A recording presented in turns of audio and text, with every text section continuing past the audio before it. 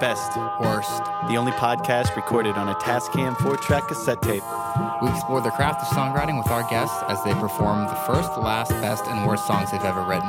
I'm your host, Carl Banks. I'm Taylor Rogers. And I'm Paul Blackwell. Thanks for tuning in and enjoy the show.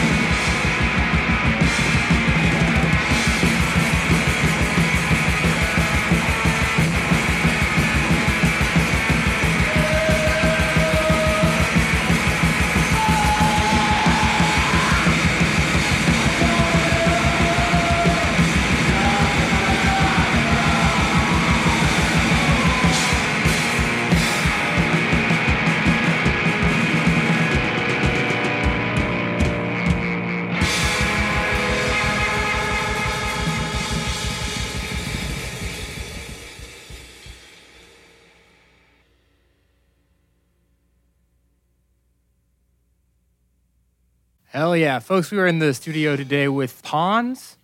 Really quickly, do you want to go around and introduce yourselves? My name is Jack Parker. I'm wearing overalls right now, pure denim, 100%. Samuel Cameron, corduroy pants, gray shirt. Sebastian Carnot, representing the best deli. Wearing my Sunday's best on a Friday. You know, it's funny how many podcasts don't describe what they're wearing, because it is an audio medium, so a lot of times I just have no idea what these people's wardrobe looks like. So to me, it's a very obvious oversight, but I guess a lot of folks just... I think we usually overlook it. It was Pons that brought it to us for the first time. You know, we try to keep a very playful attitude, you know. Gotta let the audience at home know what they're listening to. Keep them informed. Yeah, that's what most people want. They're not even here for the music, so. That was the first song that you guys ever composed together as a unit? Yeah, we were 9 years old. Hell yeah. Precocious youngsters. Yeah, and really reflective of our fourth grade schooling years. Was there a lot of work in school? Yes. Sam and I were homeschooled, and we had our parents got this vicious teacher, Miss Whitmore. She was very, very strict and very, very keen on discipline and respect. She's more of a taskmaster than a teacher, you know. We're doing chores, too. Yeah, it's easy 10 years of our life, so mainly just a pent-up reflection of those days of our lives. So would you say that Miss Whitmore was sort of like a early influence on you guys reacting to kind of her strict nature? She taught us discipline, everything we know. It's more of an expectation of what's to come, you know, if anything. Was there any music at that age with Miss Whitmore? Piano lessons every day. Sam and I are actually quite versed at the piano, but we really can't touch the instrument now. Can't look at it. It's far too painful. Yeah, Tchaikovsky and Beethoven. Bach. Yeah. Brahms. Yeah, Bach, Brahms, Chopin. all the best. Now it's just trauma. Yeah, exactly. Yeah. When did you guys become a trio? 2019, I believe. Yeah, 2019. After we relocated to Vermont from North Carolina. What part of Vermont? Burlington? Yes. We were doing our schooling at University of Vermont for a couple of years. It sort of cracks me up because Vermont, to me, I think jam bands noodly guitar. And I would not, while you guys jam, I wouldn't consider you a jam band. What are your feelings on the Vermont jam band scene? Well, you know, there's a reason they call it the masturbation state. That's all I have to say about that. Yeah, it's like all these long hairs, man. You're just playing all these shows. You're seeing all these long hairs in the crowd, and you're just like, what is this? Who let all these people in here? You know, just smoking their weed, smoking their dope. You know, talking about their feelings.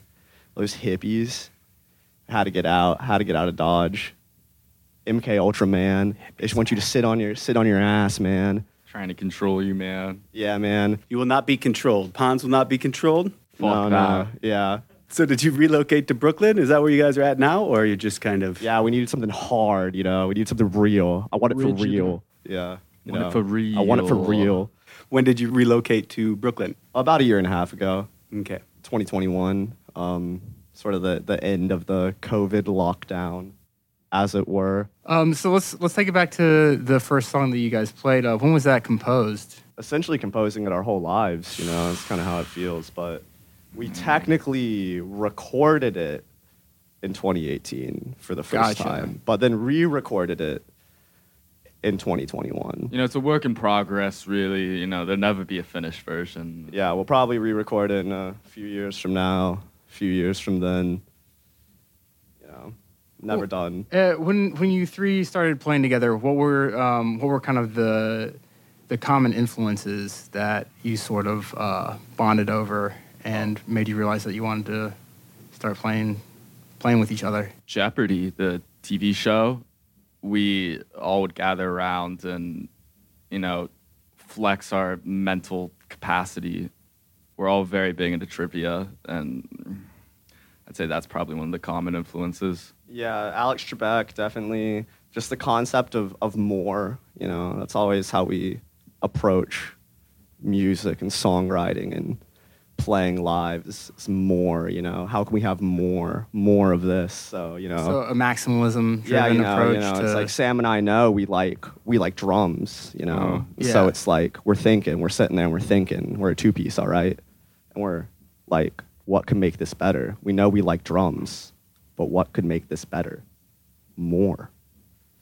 So we got the idea when we were playing squash, you know, just all the balls bouncing against the walls and all the noises. Yeah. We were quite into sport as children, and the discipline of sport definitely translates to our musical practice. You know, bodybuilding, squash, fencing, polo, water polo, all the essentials. I feel like you can hear kind of all of that in Leave Me to My Work. Yeah. I would right say there. so. I would say so. We've been trying to.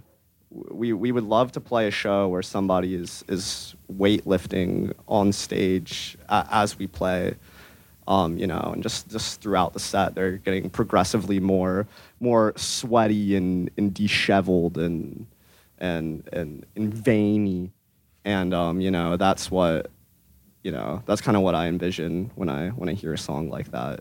Do you feel like you go through a little bit of that morphosis when you're playing drums at a show? Absolutely. Speaking of the metamorphosis of influences, David Cronenberg, big influence on Pawns, the films of David Cronenberg, and a Pawn set is very akin to The Fly, as we are all collectively Jeff Goldblum, and the music we're playing is the experiment that he does to himself that turns himself into The Fly, except the biggest difference is afterwards, whereas Jeff Goldblum is all grotesque, and, you know, at the end of his transformation, we achieve glory. You know, it's quite the opposite outcome.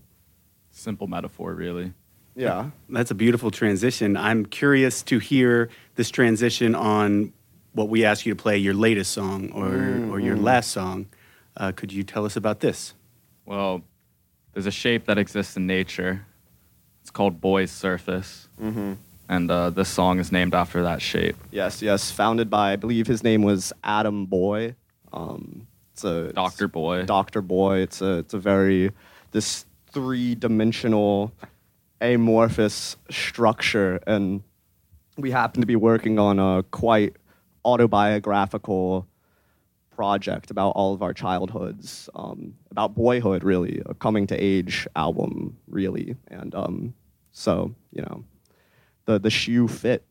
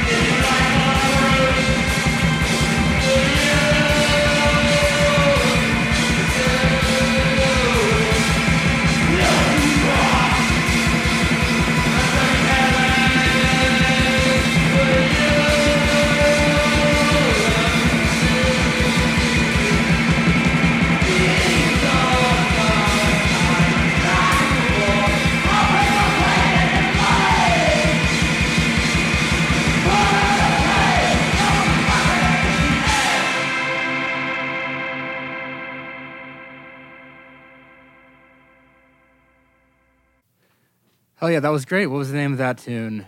Boys Surface.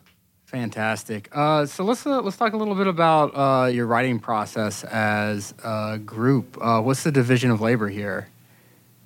Well, there was actually a weird sort of gradual transition with all of that because we started as a two-piece just between Sam and on guitar and myself on drums, and at that point it was mainly just one of us taking in an idea somewhat fully formed and just sort of vamping off of that. Sometimes we'd each have an idea and sort of bring it in, but over the past like year and a half, it's become much more jam-based with like all three of us just in a room.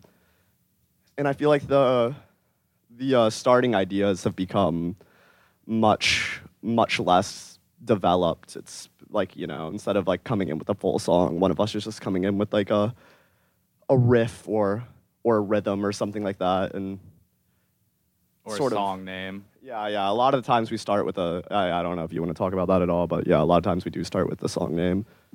Yeah, we'll tend to throw out song names or just like ideas or like having a song about a certain something. Yeah, our music is a lot of the songs are pretty conceptually based, so a lot of times we'll come up with like a name and sort of write a song that we think would sound like that, which has been fun. But yeah, I mean, our music is slowly becoming more linear and sort of like, you know, we'll have like stay on the same chord or riff or something like that for like 3.5 or 4 minutes in some of our newer songs, which before we were sort of changing every like 10, 15 seconds in all of our songs. So Yeah, that's another thing that I wanted to ask you about. You know, with a lot of this post-punk sort of like math rock, sorry for using those terms, where there's like kind of quick like left field changes and all of that. How do you guys compose your songs so that the sudden shifts are natural rather than because sometimes they can sound kind of arbitrary to switch things up very quickly. Is that something that you guys think about when you're composing and structuring these songs? Yeah, I mean, you got to let a section settle, but you don't want to let it simmer for too long, you know?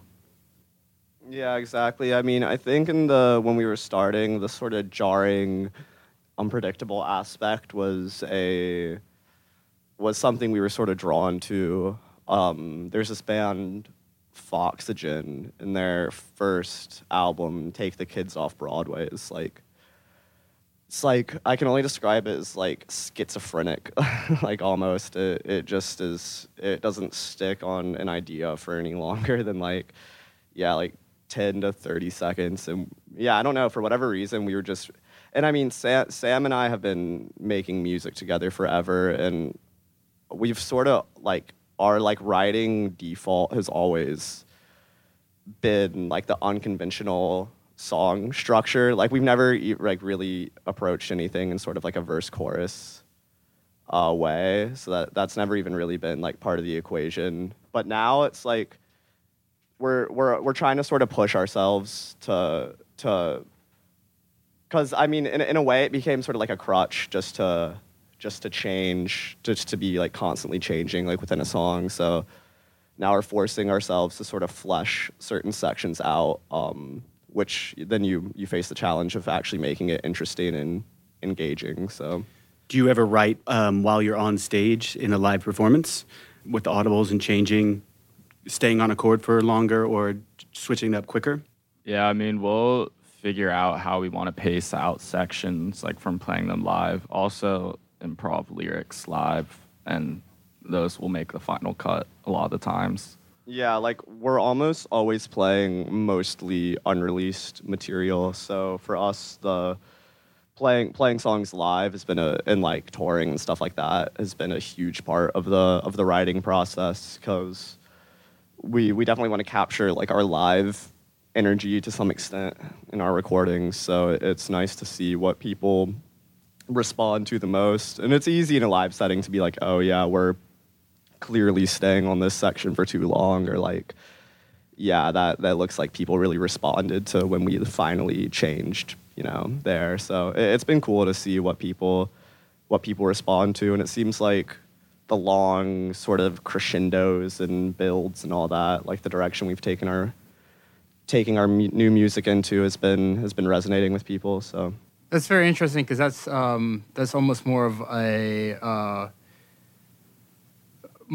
way that stand-up comics work out their material, writing from the stage and then retiring material from live performances as soon as you record it. So that's pretty cool. That's like how we've all, like a band like Black Flag. I know they would do that. It's like basically playing the songs until the album is out, and then it's like on to the next thing. We've always liked that idea, and probably what we'll try to do with the album that we're sitting on now is just release it and tour the hell out of it for like a year and then never play those songs ever again. So ideally, exercise the demons. Yeah, I think that's in many ways a healthier way of working through like the life cycle of a song in a recording project, because a lot of people, they spend years writing and then recording these tunes, and then when they release the album, then they start playing them live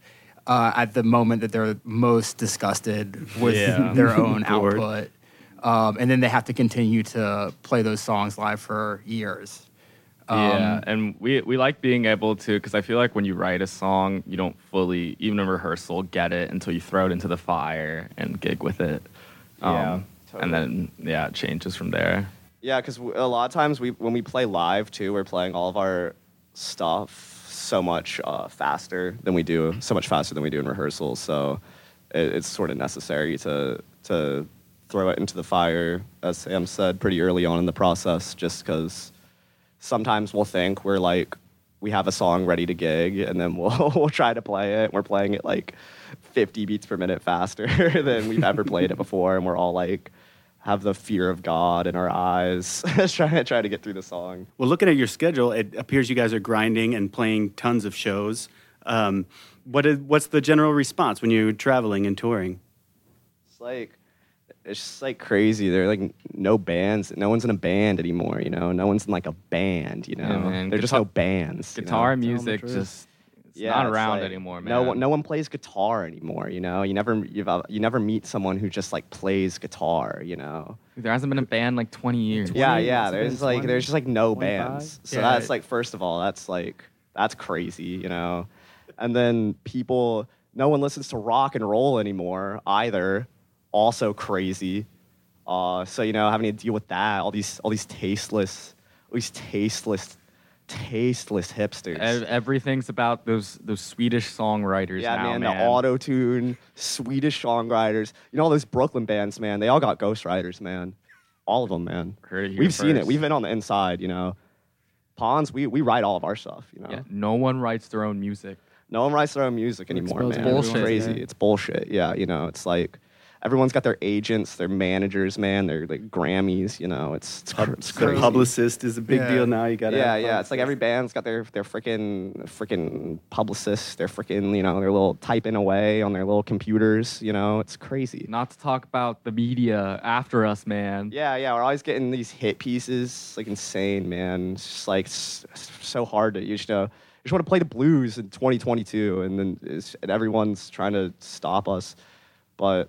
And we're just trying to play shows, and everyone's all acting all confused on how we keep the schedule that we maintain. And it's just like, you just got to do it. You just got to play.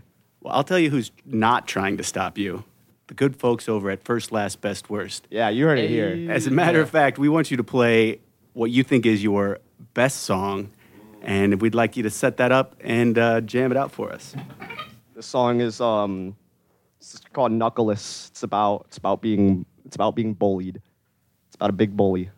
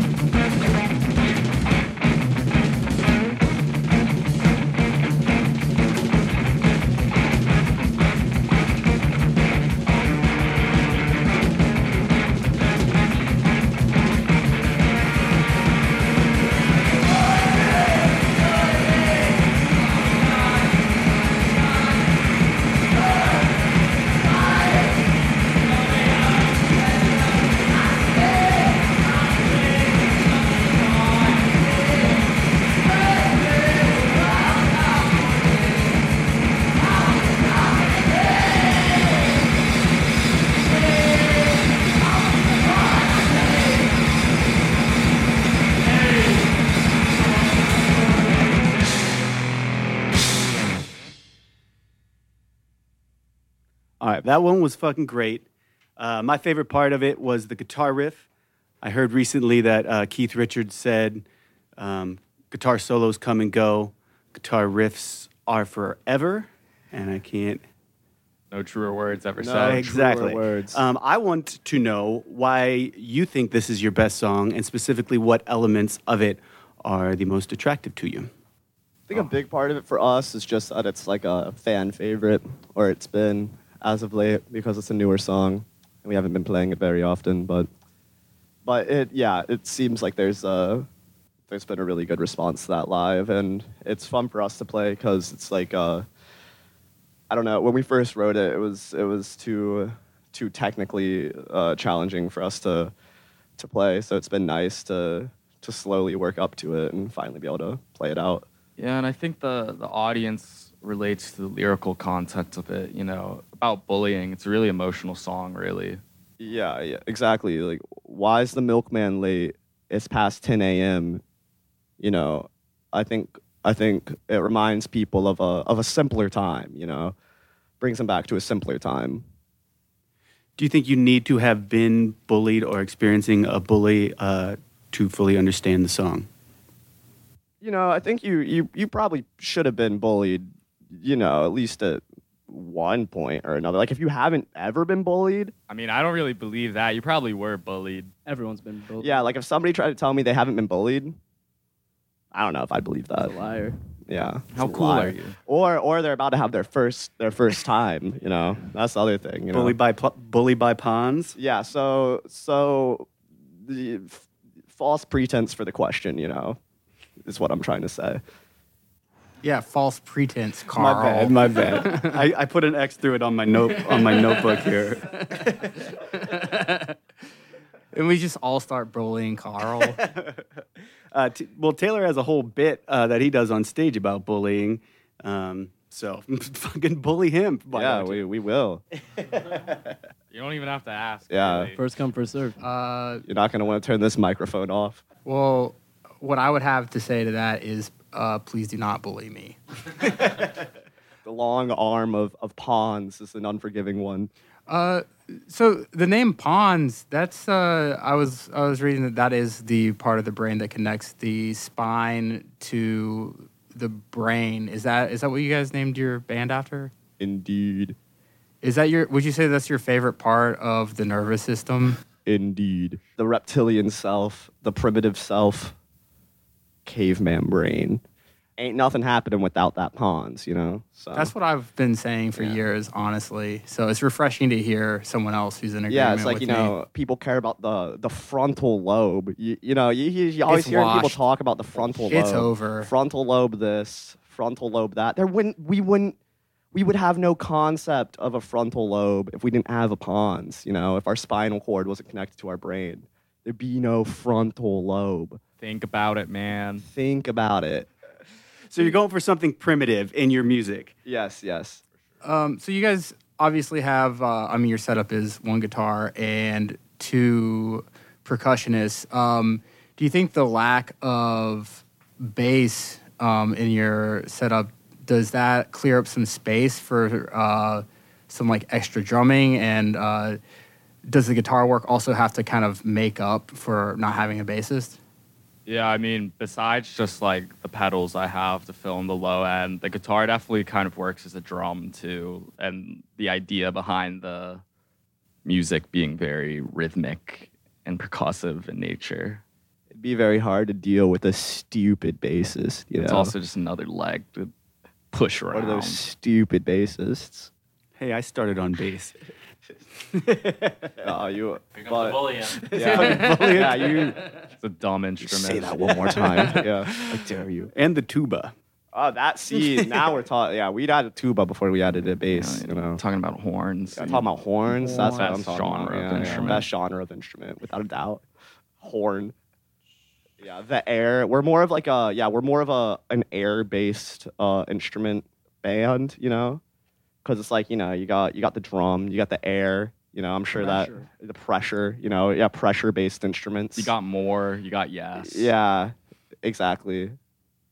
you're singing, the mouth is an air. Yeah. See, It produces No, air. no. That's a muscle. You got it all wrong. Okay, I'm Wait, sorry. did Carl say that? Was that Yeah, Carl? that was Taylor. That was Taylor. Oh, this is the fucking worst. Speaking of worst, why don't you guys hit us with your worst song? Well, Funny you say that. our worst song of all time, yeah. Polly's Hotel. Polly's Hotel. This is a dirty song. This Nasty song. This nasty tune. It's named after the venue in Albany, Polly's Hotel. Yeah, we hit a dab rig in the bathroom there when we were 18 before we played our third show ever. Yes, I had a full blowtorch in the bathroom of Polly's Hotel in Albany. You know, you live and you learn. And yeah. This is for you, Polly.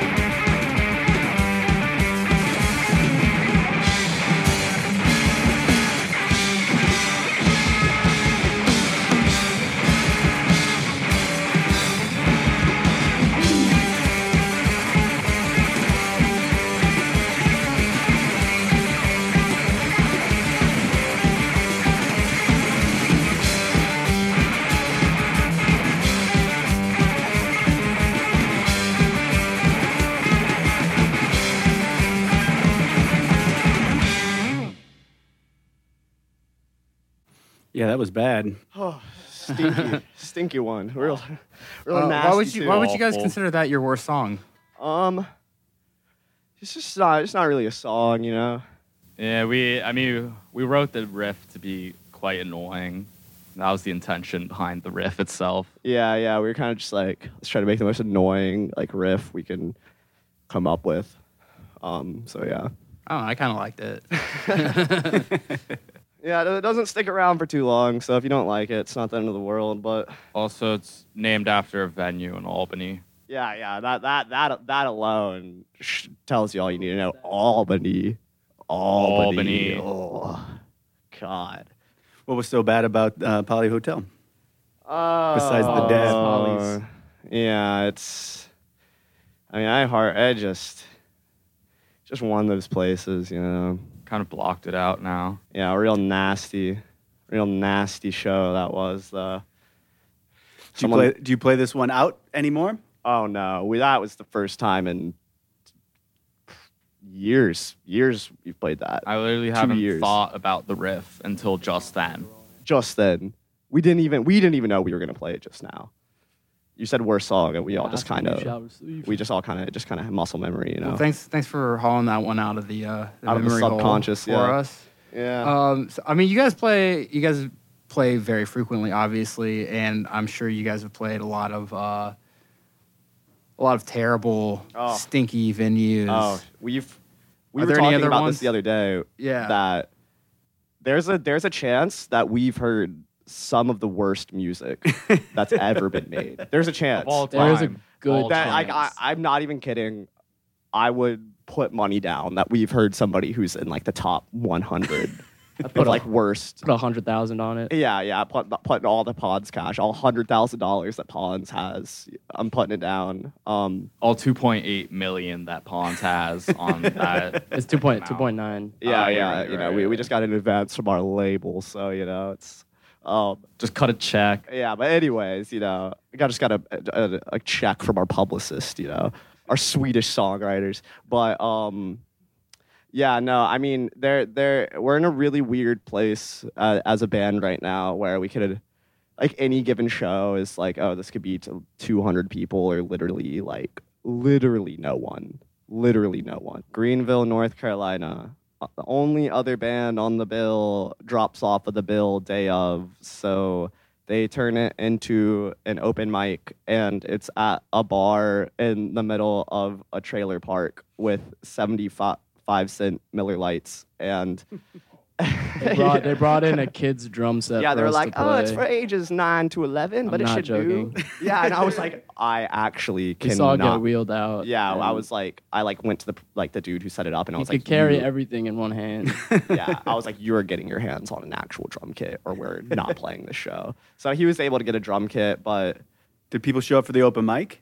oh yeah, somebody sang the national anthem right after we played. I'm not actually, yeah, like a cappella national There were some anthem. questionable people. And in like there. everyone was trying to cut us off because it was so loud, and we just were like brutalizing. We played for like over an hour. We played for like an hour 15. That's our or something. longest set ever. Yeah, probably. ever probably. Yeah, and this like the dude who owned it just was like hammered and happened to be like the only guy liking it. So like every time they try to like cut us off, he'd be like, "No, like let them keep going. Like they're rocking out."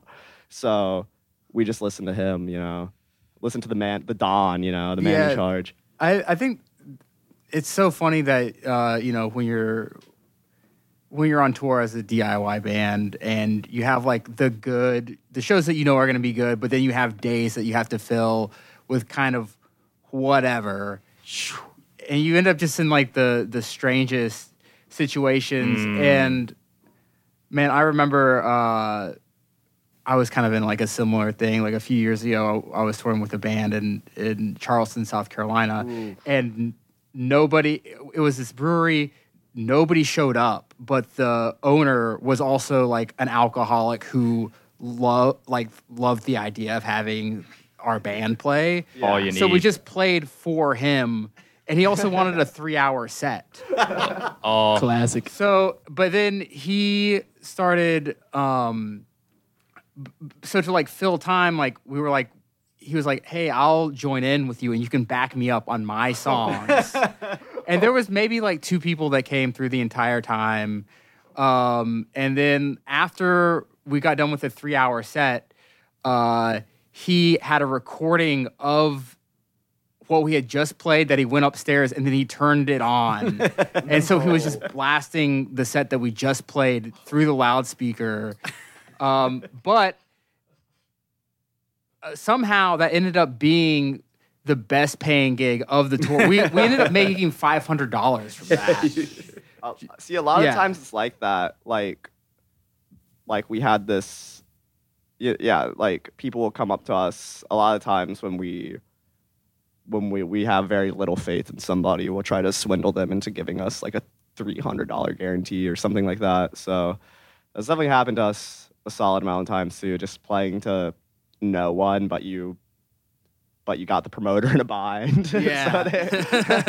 Oh, by the way, we'll all have NDAs for you after this interview. Yeah, of course. None yeah. of this private information gets out. Yeah. It's edited out, of course. Yeah. Yeah, off record, Yeah, of course. we always pass it through our legal department you know, before yeah. Our we lawyer, release he's the a episode. he's a nasty man. You Nothing don't gets wanna be by tied up with him. Don't want to get tangled up in that. Yeah, eyes like a hawk, that guy, you know. Do you guys have anything that you want to promote that's coming up in the next few months for y'all? Sultan Room 1218 Pawns Venus Twins Lip Critic ID Sus. Best show. They've been telling me there's never going to be a better show. Yeah, you know, Sultan Room. Last time we played Sultan Room, you know, they said this has been the best show we've ever had here. You know, people are saying it's the best show they've ever seen. Best there. show ever. They're saying there's maybe never been a better show, you know, that in all the shows in Brooklyn that are happening right now, that no one does it like that, you know. Never better, they told me. Never People better. Never you know. better. So Never. it was a fantastic conversation, a perfect conversation, a great conversation, you know. So obviously they wanted us back. So, you know, we're going to have a great time. I'm sure it's going to be a great time. Also, a tape release show for our EP that we released in 2021 during COVID, The Pawns Estate.